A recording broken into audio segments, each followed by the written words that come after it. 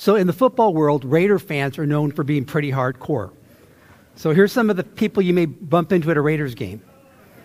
He probably just needs a hug. Come on. How about these folks? They look like a friendly bunch. So Raider fans can be pretty hardcore. And if you go to a Raiders game, some of the hardest of the hardcore sit in a section of the stadium known as the black hole. So here's the black hole. So let's say you're not a Raiders fan. You're the opposite. You're a Chiefs fan, so that's like a big rivalry. And good news, the Chiefs are playing the Raiders. And more good news, you win free tickets to the Raiders game. And even more good news, your seat is really close to the field. Bad news is your seat is right in the middle of the black hole. So you got some decisions to make. For example, decision one, do you want to live? Like you want to get out of there alive, right? And so, for instance, do I wear my red Chiefs jersey to the game? Like how publicly do I want to stand out? Do I want to be the one lone island of red in a whole sea of black? Or would it be better to wear my blue polo shirt from Costco that day? How publicly do I want to express how much I'm for the Chiefs fan? For instance, vocally, do I want to be the guy standing and cheering when everybody else is booing? How much do I want to stand out when I'm in a situation where I'm surrounded by people that would probably rather beat me up? Which brings us to today's passage. Today I want to talk about being willing to stand alone when you're in the black hole. Specifically, being willing to stand for Christ when you're surrounded by people that wish you really weren't there at all. And so if you have your Bible, we're going to be taking a look at Matthew chapter 10, starting in verse 26. And so if you want to turn there with me, listen to what Jesus says. He says, so have no fear of them, for nothing is covered that will not be revealed or hidden that will not be made known. What I tell you in the dark, say where? In the light, publicly. What you hear whispered, proclaim on the housetops. Where? Publicly. In verse 28, and do not fear. So 3 times in here he's going to say, don't fear, don't fear, don't fear. And do not fear those who kill the body, which sounds kind of scary, but cannot kill the soul. Rather fear him who can destroy both the soul and the body in hell. Are not 2 sparrows sold for a penny, and not one of them will fall to the ground apart from your Father? But even the hairs of your head are all numbered. Fear not, therefore, you are of more value than many sparrows. And then he lays out the eternal consequences of either standing for him or not standing for him. So everyone who acknowledges me before men, I will also acknowledge before my Father who is in heaven. But whoever denies me before men, I will also deny before my Father who is in heaven. So I want to work through this passage today with you. So if we go back to verse 26, he says, have no fear of them. Who's the them? Dentists? No. Raider fans? No. People who can do stuff like this. Deliver you over to courts, flog you, drag you before governors, deliver you over to death, put you to death, hate you, persecute you, and malign you. Now, why would people do something like that to you? Because you showed up to the Raiders game with a red jersey. So if you remember the context of this is Jesus has told his disciples, hey, go and share the gospel everywhere, and guess what? As you go, this stuff's going to happen. Well, that seems like kind of scary stuff. And yet, his first words in this passage to them is what? Do not fear. So have no fear. I'm like, how can you not be afraid if somebody's going to do all that bad stuff to you? In fact, he not only says don't fear, he actually asks them to do the kind of things that's going to cause the bad stuff to happen. So if you go through this passage 3 times, it tells you what not to do, what just to fear. But if you look at some of the verbs in this passage, it says the stuff you are supposed to do. So for instance, in verse 27, you're supposed to say in the light. In verse 27, you're supposed to proclaim. You're supposed to fear God. You're supposed to acknowledge Christ before people. And so as you look at the things Christ calls us to do in this passage, you have things like say, proclaim, fear, and acknowledge. But what about if you do those things, and as a result of doing those things, this stuff happens? Would it be possible that the scary stuff on that one side of the list could keep you from doing the eternally important stuff on the other side of the list? Because it's in this context that Jesus says, don't be afraid. Do not fear. As a Christian, the danger of fear is not just that I'm stuck with some scaredy cat emotion. The danger of fear is that it causes me to be silent when I should speak up.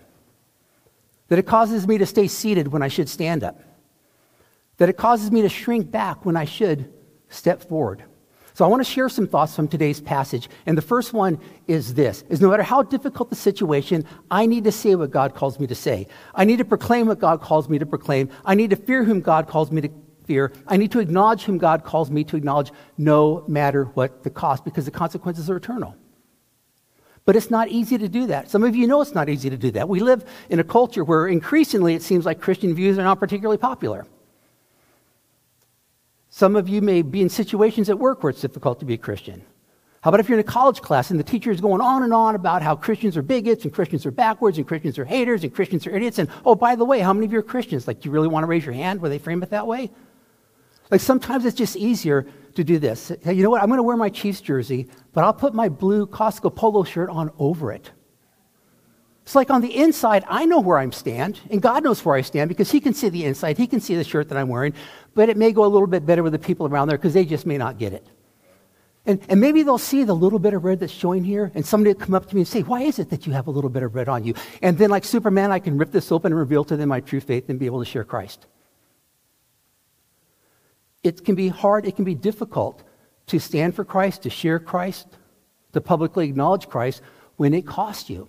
So how do you do that? How do you stand strong when the pressure's on, when it can cost you everything? So let's take a look at some things Jesus says in this passage. Because 3 times he says, don't fear. And the 1 time he says, oh, by the way, do fear.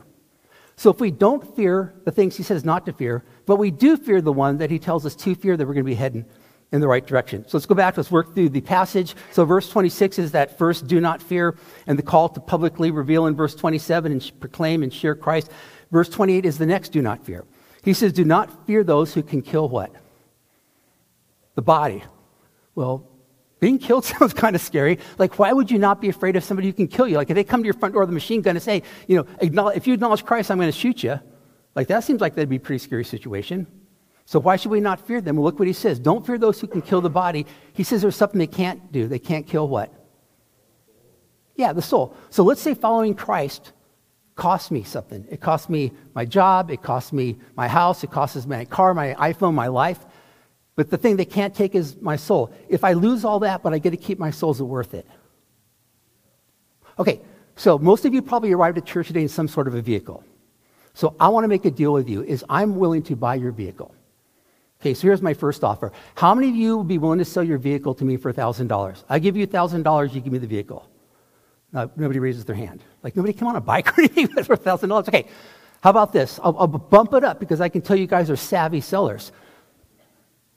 How many of you are willing to sell your car to me if I give you $10,000? I give you $10,000, you give me your car. Okay, a couple people. Okay, I'm going to bump up the offer. How about this? I give you $25,000, you give me your car. You want to make the... Okay, how about this? I give you $100,000 and you give me the car. Would you make the deal then? Yeah, see, there it works. For $100,000, you'll even throw in your Arizona Cardinals license plate, which actually devalues the car. Just kidding. So for the deal to be worth it, what you give up has to be worth it in the context of what you get. This thing that you get for giving up this thing has to be of greater value.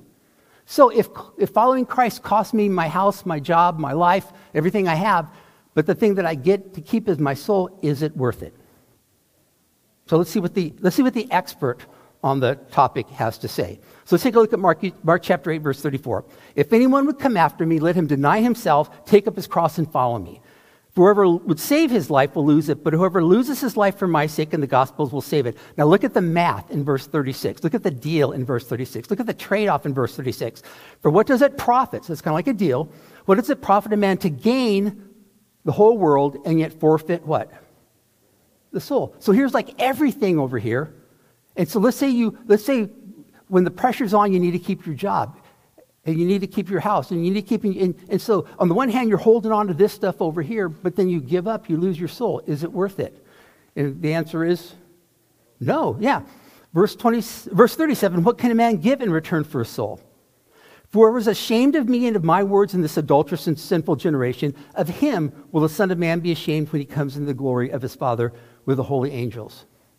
So what Jesus is telling us this, so if we go back and we look there at verse 28, do not fear those who can kill the body but cannot kill the soul, is that the mean people that are out there, even if they take everything you have, they can't take everything you have. And the one thing they can't take is worth more than all the stuff they can take. Yeah, but how about if literally they're going door to door with machine guns killing Christians? Like, aren't there some circumstances where it's okay to slightly modify your behavior if somebody can make your life miserable? Aren't there some cases where maybe you can kind of change things up a little bit when the people in power are out to get you? Like, are there some situations where maybe you should change things up based on what another person thinks about you? And I think the answer is absolutely. I think it's totally okay to change your behavior on what people in power can do as long as it's what the most powerful person can do. I think it's okay to change your life based on what people think as long as it's what the right person thinks. If you're going to let fear control your life, make sure it's fear of the right person, which is the second half of verse 28, right? You said, you're going to be scared of something. Don't be scared of what these people can do. Be scared of what this other person can do. Instead, rather fear him who can destroy both the soul and the body where? In hell. If you're going to let what people in power can do affect your life, make sure it's what the most important person in power can do. If you're going to allow what other people think about you to change your life, make sure it's what that one person thinks about you, which is God. So here I am. I'm in a situation where I have an opportunity to share Christ with somebody, to stand up for Christ, to share what I believe. So here I am. I'm a Christian. Here's God. Here's this person. I want to say something, but I don't. And the reason I don't is not because I'm going to get arrested or killed. It's like, I don't know how it's going to come across. I don't know how the person's going to receive it. They may think I'm weird. Now, I don't know that they're going to think I'm weird because I never say it, but they may think I'm weird. So as a result of what that person thinks, I'm going to change my behavior. Meaning, instead of saying something, I'm going to be quiet. But then I think, you know what? Christ was beaten, suffered, nailed to a cross to give his life for me. What would it look like for me to just not even talk about him and not even publicly admit that I know the guy? Like, how would that look before God? So I wanted to say something, but because of what this person thinks, I'm not going to say something. But now as I think about what that person thinks, I'm going to say it. So in both cases, what somebody thinks about you could change your behavior.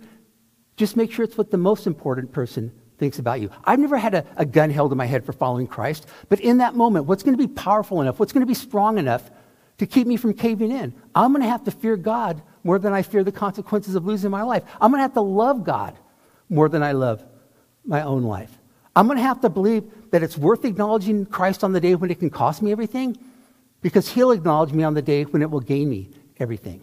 So I want to share 4 thoughts today from this passage, things to remember about God, truths about God that can help us stand strong when we're in the middle of the black hole, that can help us stand strong when the pressure's on in following Christ. And the first one is this: to remember that God is the only one worth fearing.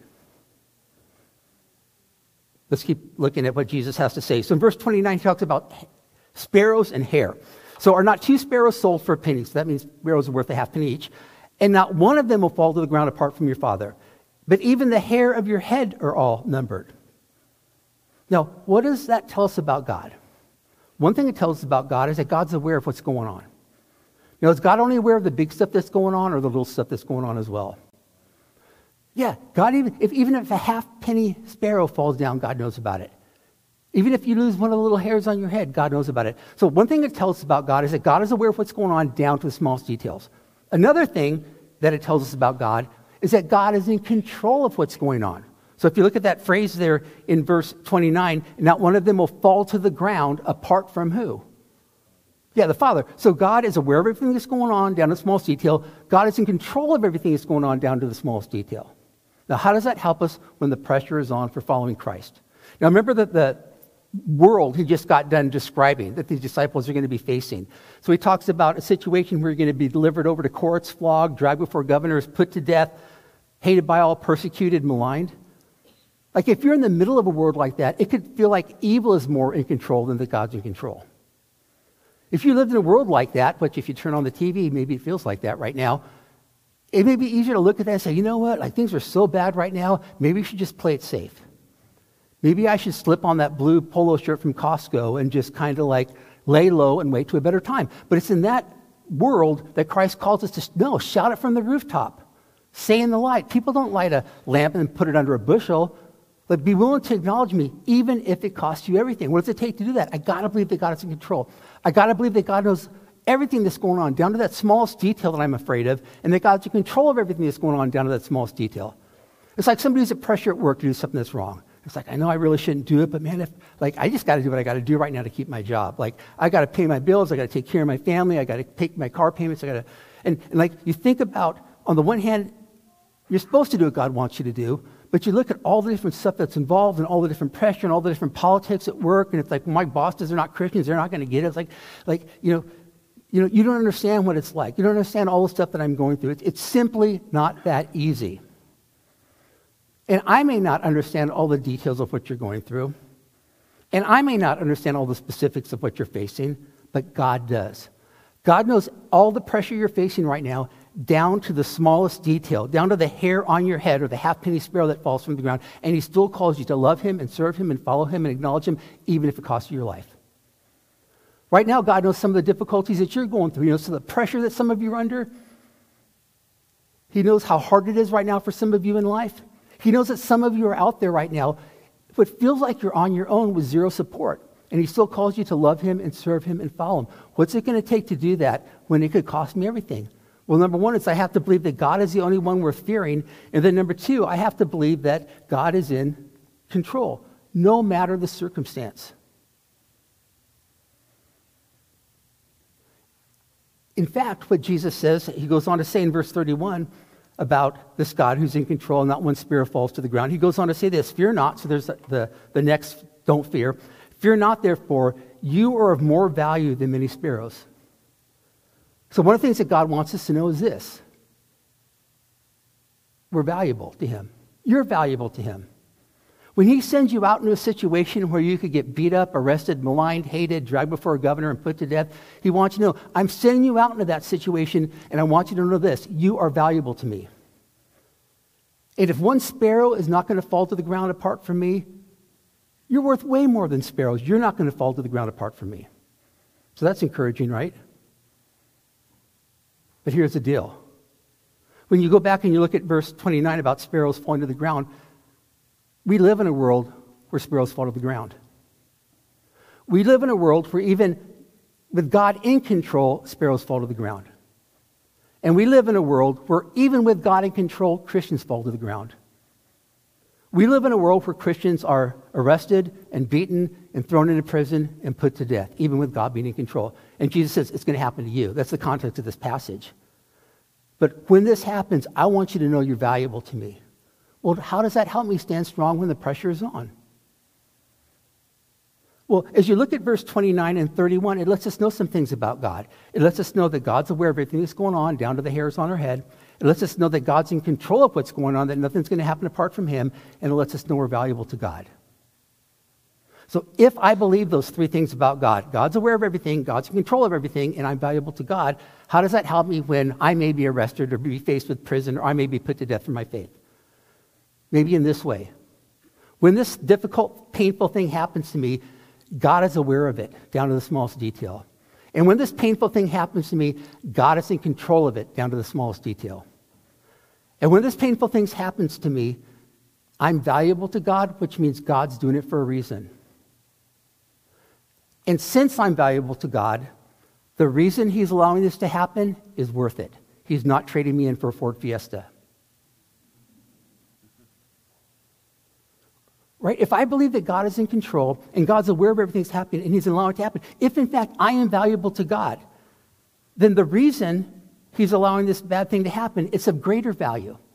Well, how about if I'm going through a really difficult time in life? What could be of greater value? A whole bunch of stuff. The Bible talks about the testing of our faith, which is of greater worth than gold. Yeah, but how about if it costs me my life? What could be more valuable than my life? How about God getting glory? So Jesus is talking about, hey, when you go out and preach the gospel, all this stuff's going to happen to you. One of the guys sitting there listening is a guy named Peter. Does Peter go on to be killed for his faith? The answer is yeah. In fact, later on, Jesus tells this to Peter. He says, when you're old, you will stretch out your hands and another will dress you and carry you where you do not want to go. Probably like being arrested and let off in handcuffs, kind of a thought. Jesus said this to indicate the kind of death by which Peter would do what? Glorify God. So I'm in this situation where it may cost me everything. Is what I'm giving up worth what I'm getting? How about if the thing that I'm giving up is my life and the thing that I'm getting in return is God getting glory? Is that worth it? I know the right answer is yeah, but what's the real answer? When the pressure's on and they're going door to door with a machine gun and saying either deny Christ or we're going to shoot you, is God getting glory more important? Is it more valuable to me than my own life? Am I willing to believe that God's in control? Am I willing to believe that God's aware? And am I willing to believe that God cares about me, that my life is valuable to God? So if God puts me in a situation like that, if that God calls me to fall to ground like a sparrow, that it's not happening apart from him. Am I willing to be obedient to God even if the path is painful? Am I willing to be obedient to God even if the path ends in death? Am I willing to trust that God has a plan, his plan is good, and that he's good? Am I willing to submit myself to his will? Am I willing to say, not my will, but your will be done? Am I willing to be like Jesus, who's obedient even to death on a cross? So what's it going to take to stand strong when the pressure's on? What's it going to take to stand strong when you're living in the middle of the black hole and it looks like everybody wants to hurt you? Well, number one, I'm going to have to believe that God's the only one worth fearing. I'm going to have to believe that God is in control no matter what the circumstances. And the third thing is that God cares about us and we can trust our lives into his hands. And we need to stay calm and carry on, even if the path leads to death. Look at the next passage with me. So he gets on talking about sparrows, and then verse 32. So everyone who acknowledges me before men, I will also acknowledge before my Father who is in heaven. That sounds good. Like I want that. I want verse 32. Verse 33, but whoever denies me before men, I will also deny before my Father who is in heaven. So Jesus lays out like the eternal consequences of whether we stand strong or cave in. Acknowledge him before men, he'll acknowledge us before the Father. Deny him before men, and he'll deny us before the Father. So think of the context of this. Jesus gathers the disciples together. He says, hey, go out and preach the gospel. And as you go, here's what's going to happen. You're going to get beat up. You're going to get arrested. You're going to get thrown into jail. People are going to hate you. Some of you are even going to get killed. But no matter what happens, don't be afraid. And no matter what happens, do not deny me. So one of the guys sitting there nodding his head is Peter. Got it. Do not deny you. Even if I have to die with you, I won't forsake you, he goes on to say. When the pressure was on, did Peter stand strong or did Peter cave in? He caved in. He did not even knowing Jesus Christ. Like, the pressure is real. Like, even somebody who sits there and hears all that, once you get put in that personal situation, like, Jesus, I don't know what you're talking about. I don't know. Jesus is that guy from, like, Waddell? I don't think he's from Waddell. I don't know what you're talking about. What does it take to stand strong when it can cost you everything? Because here's what's happened. I've had times where I've denied Christ, where I haven't stood up for him, where I haven't said the thing I know he wanted me to say. I've had times where I haven't talked to the person I know he wants me to talk to. Was it because I was going to be arrested? No. Was it because somebody was going to kill me if I didn't? No. I didn't do it for as lame of a reason as I thought maybe they would think I'm weird.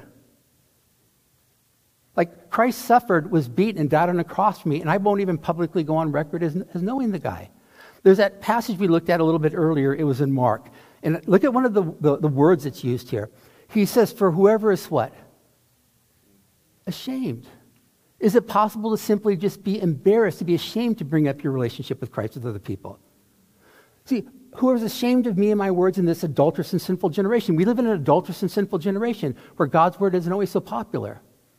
And maybe it's easier just to say, you know what, I think I'll wear the blue polo shirt today. Like, God knows where I stand on the inside. That's what's really important. But look what he goes on to say. Whoever's ashamed of me and my words in this adulterous and sinful generation, of him will the Son of Man be ashamed when he comes in the glory of his Father with the holy angels. Like, think about how lame that is to be ashamed of our relationship with God. Christ suffered for us. He died on the cross, and we're embarrassed to even admit we know him. It's like, how about if there's some guy that asks a girl to be his girlfriend? She says yes. And he says, okay, but here's the plan. Don't tell anybody we're boyfriend and girlfriend. Like, when we're alone, we can be like boyfriend and girlfriend, but out in public, like, if you see me in public, act like you don't even know me. Like, let's just not let anybody else know about this right now. Like, who's going to sign up for that kind of a relationship, right? And what's so weird is this, those times when I'm ashamed of Christ, when I'm ashamed of my relationship with Christ, like, here's my relationship with Christ. In this two-person relationship, if anybody should be embarrassed of the other person, Christ should be embarrassed about me. I'm the guy who can't get my act together. I'm the guy that keeps letting him down. I'm the guy that keeps sinning. I'm the guy that ends up betraying him. I'm like the hillbilly cousin who's picking his teeth with a fork. And Christ is bringing me to the party. He's bringing me to heaven. But he doesn't say, hey, when we get to heaven, just, maybe hang out over there. Don't let people know you're with me. Because, how will that look upon me that I let you into heaven when you're such a mess? But look what Scripture says when it comes to how Jesus looks at us. He is not ashamed to call us brothers. As messed up as I am, as big of a flake as I am, as dumb as I am, as embarrassing as I am, he's not ashamed of me. Why would I be ashamed of somebody who loved me that much to give his life for me? Whatever it's going to cost me to acknowledge Christ before men is going to be a fraction of the cost. It won't even show up on the radar of the cost that Christ paid to acknowledge me before the Father. And maybe when the pressure's on, maybe when I'm in the middle of the black hole and thinking, should I stand up and cheer, not stand up and cheer? Maybe that, knowing that, realizing that, remembering that, will give me the strength to stand up and do the thing that I need to do instead of sitting down and just staying quiet. So in this passage, he gives us the eternal consequences of whether we acknowledge him or we deny him, whether we stand strong or cave in. So he says, everyone who acknowledges me before men, publicly, I will acknowledge before my Father who's in heaven. Whoever denies me before men, I will also deny before my Father who is in heaven. And I like that he's talking about heaven. I like that earlier he said, these people can kill your body, but be worried about the person that can throw you into hell. It kind of it gives us the big picture consequences of whether we stand strong for Christ or not in a lost and fallen world. And I think that's important. Why? So imagine you're dealing with a teenager who is in the middle of teenage drama. Somebody said something, somebody did something, and they are devastated. For them, it's like the end of the world. And you want to help them. And so you say to them this. You say, you know what? 10 years from now, what those people think about you won't even matter. Is that true? Probably. Is that going to help them in that moment? Probably not. Right? Because for them, they're in the middle of it. For them, it's their whole world. Now, you can tell them your whole world is not the whole world, and later on in life, you'll be able to look back and see that little thing is not the big thing. But when they're in the middle of it, you sharing that with them may not make a difference. Because in order for it to make a difference, in order for you as a parent or a friend or a counselor or the youth pastor, in order for your words to make a difference at that moment, they'd have to do something really hard. They'd have to believe that you know more than they know. And every teenager knows that adults are stupid, so that's not going to work right there. In that moment, they'd have to believe your word over their own personal experience. They just have to blindly trust you that you know what you're talking about. I mean, for it actually, not for them just to nod and say, okay, but for it actually to change their heart, to change their emotion, to cause them to get up off their bed where they're sobbing and go walk out the door and say, okay, good, we're good to go for the rest of the day. For that to actually make a difference where it changes their life, they would have to believe that you can see something they can't see. They'd have to believe you in spite of their emotions, in spite of their pain, in spite of the pressure they're under, in spite of their own personal experience in life. They'd have to believe you. Okay. Because their world is not the whole world. Now, let's kick that up a notch. So here I am, I'm an adult. And I'm going through problems. And I'm going through pressure.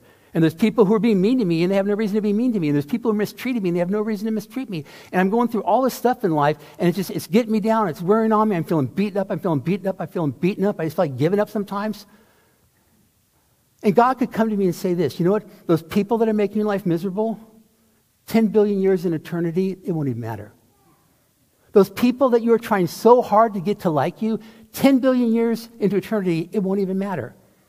Those people that you're backing down because you want them to like you, 10 billion years, you won't care what they think. And that's true. That the whole world is not all that there is. There's eternity here. But when I'm in the middle of the pain, when I'm in the middle of the pressure, when I'm in the middle of just, feeling like my whole world's falling apart, I'm devastated, in order for what God tells me to really change my life, to get up off the bed and head out and say, okay, we're good to go now, I'd have to believe that God knows more than I know. Imagine that. I'd have to believe that God can see something that I can't see. I'd have to be willing to trust God's word over and above my own emotions and over and above my own experience. Is that easy to do? Not so easy to do. So it's helpful that in this passage here where Jesus says, don't fear, he ends by saying, hey, here's the big picture. Here's what's at stake. If you can somehow keep that in mind, this thing you're facing down here, it's going to be worth it. It's going to be worth acknowledging me on a day when it may cost you everything, because I'm going to acknowledge you on the day when you're going to gain everything. And 10 billion years in eternity, what those people think about you won't even matter. So what does it take to stand strong when the pressure is on? What does it take to stand strong when you're in the middle of the black hole and it looks like everybody wants to hurt you? So number one is I got to believe that God's the only one worth fearing. Number two, that God's in control no matter what the circumstances. That God cares about us and that we can trust our lives in his hands. We can submit to his will, even if it means not our will, but his will be done. And that Christ is worth acknowledging no matter the cost. So, do you believe that Christ is worth acknowledging no matter what the cost? Because this week, there will likely be an opportunity to stand for Christ, to share Christ, to publicly acknowledge Christ. And it may be a big opportunity, or it may just be a small opportunity. But when that opportunity comes, are we going to speak up, or are we going to stay silent? Are we going to stand up, or are we going to stay seated? Are we going to step forward, or are we going to shrink back?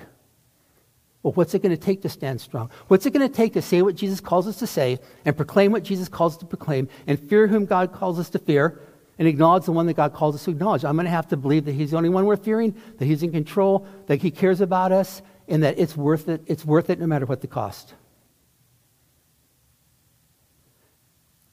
And maybe you're somebody who up to this point, you're kind of more on the quiet side. Or maybe even you're somebody who, like Peter, has, and like me, have flaked out of the past and denied Christ. The good news is this, and it was the good news for Peter too. It's not too late to get back in the game. The clock's still running. The game's still on. It's not too late to go get your red jersey, put it back on again, get in, take your spot in the middle of the black hole, and to start cheering for the winning team. Because you're part of the winning team.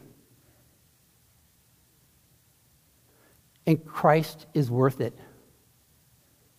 Christ is worth acknowledging and following and loving and serving no matter what the cost. And with his help, we can do it. Would you pray with me?